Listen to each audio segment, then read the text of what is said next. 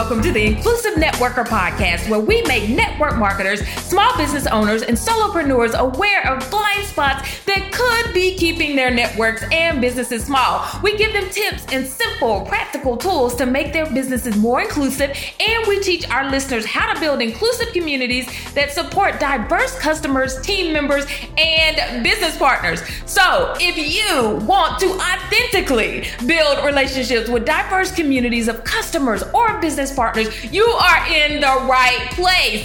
But be warned, you will be challenged, but here's the thing, you won't be judged. I'm your host, Dr. Ramona. I'm a speaker, coach, consultant, public health professor, wife, mom, and a fierce challenger of broken systems that keep people from reaching their highest potential. I'm so excited to be with you on your journey to becoming an inclusive networker. Let's jump right in.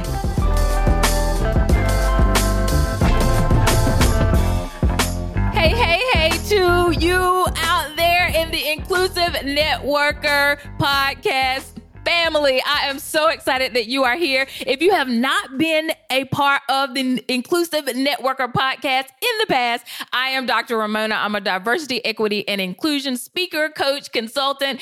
And what I do is I help network marketing and direct sales companies strategize on how they can really connect with diverse consultants and communities. And I help network marketers and direct sellers to make sure that they can build diverse networks and so that they all can really compete in the global marketplace.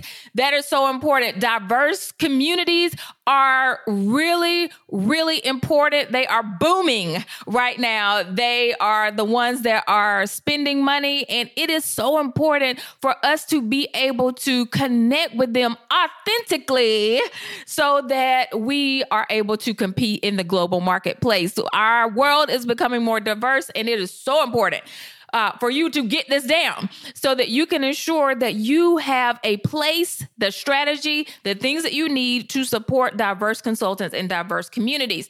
And so I am excited because I am starting the Roar series. So I told you all at the beginning of the year that my word for the year is Roar. Roar stands for recruitment, onboarding, accountability, and retention.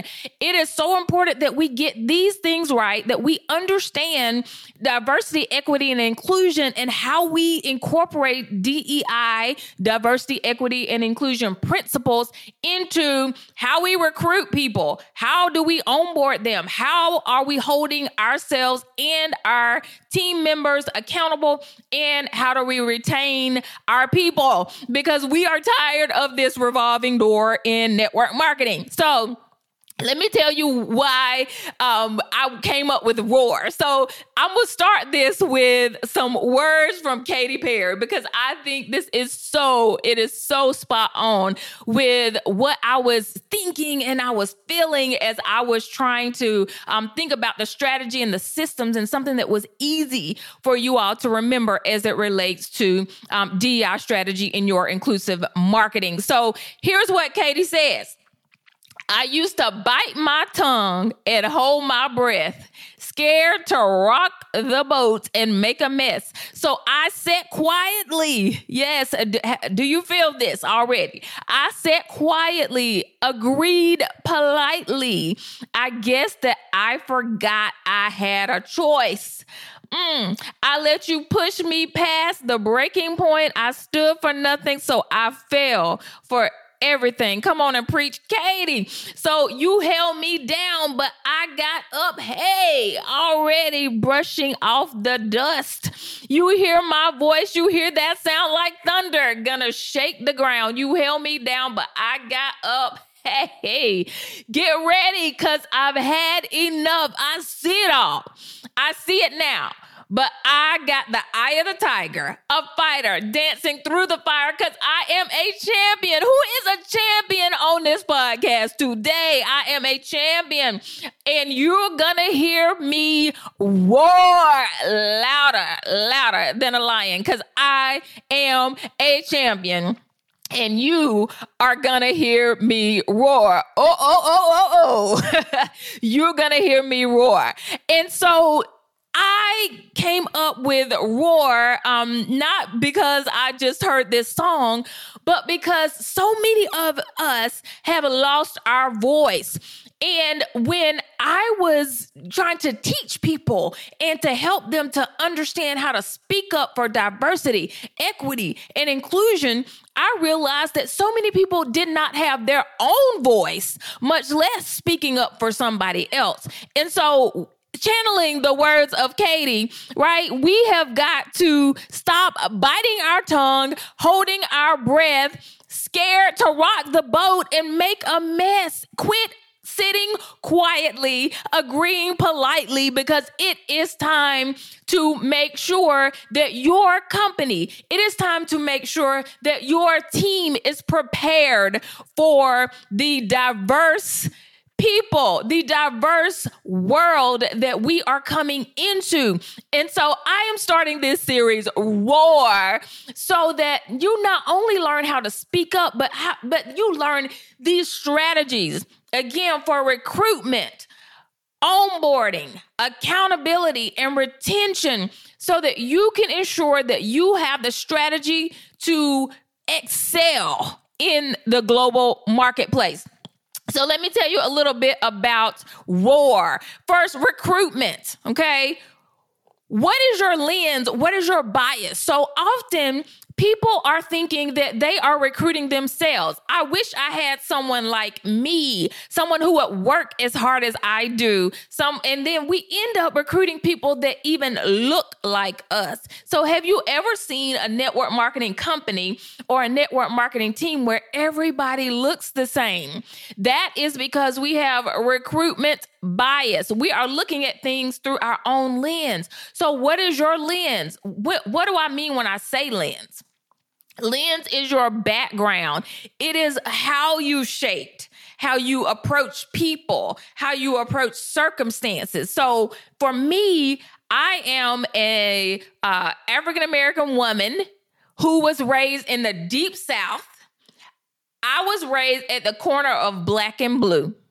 So what does that mean? I was raised, of course, in an African-American family, but my dad was a cop.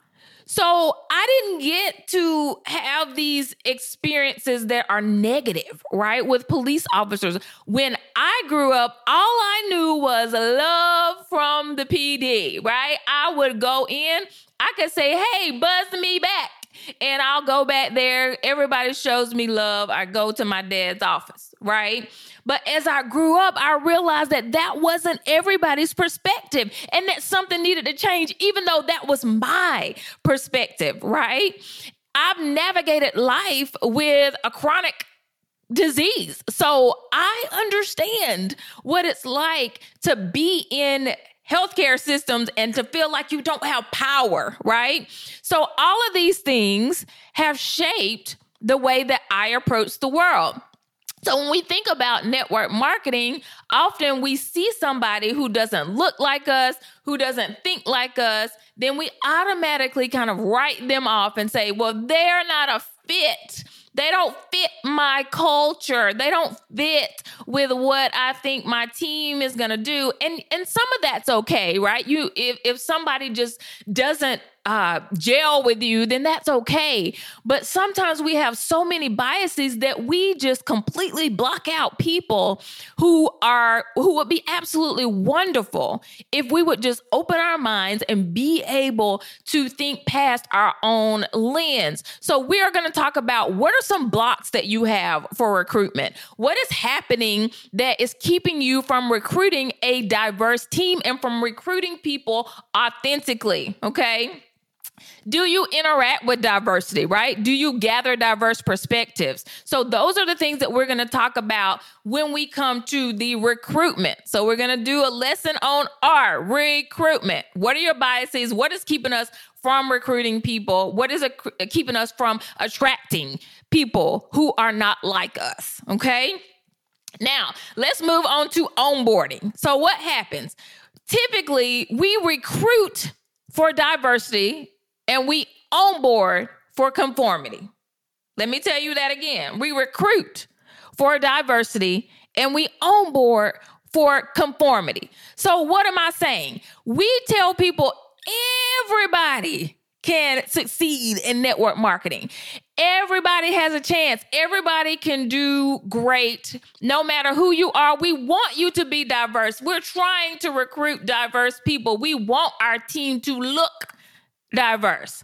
But then when people onboard, we give them these rigid systems that keep them like whoever is the leader or whoever is the majority, and we don't allow them to be themselves. We say you must conform in order to fit this system, or those people they don't feel like they belong. They end up leaving. We have this revolving door.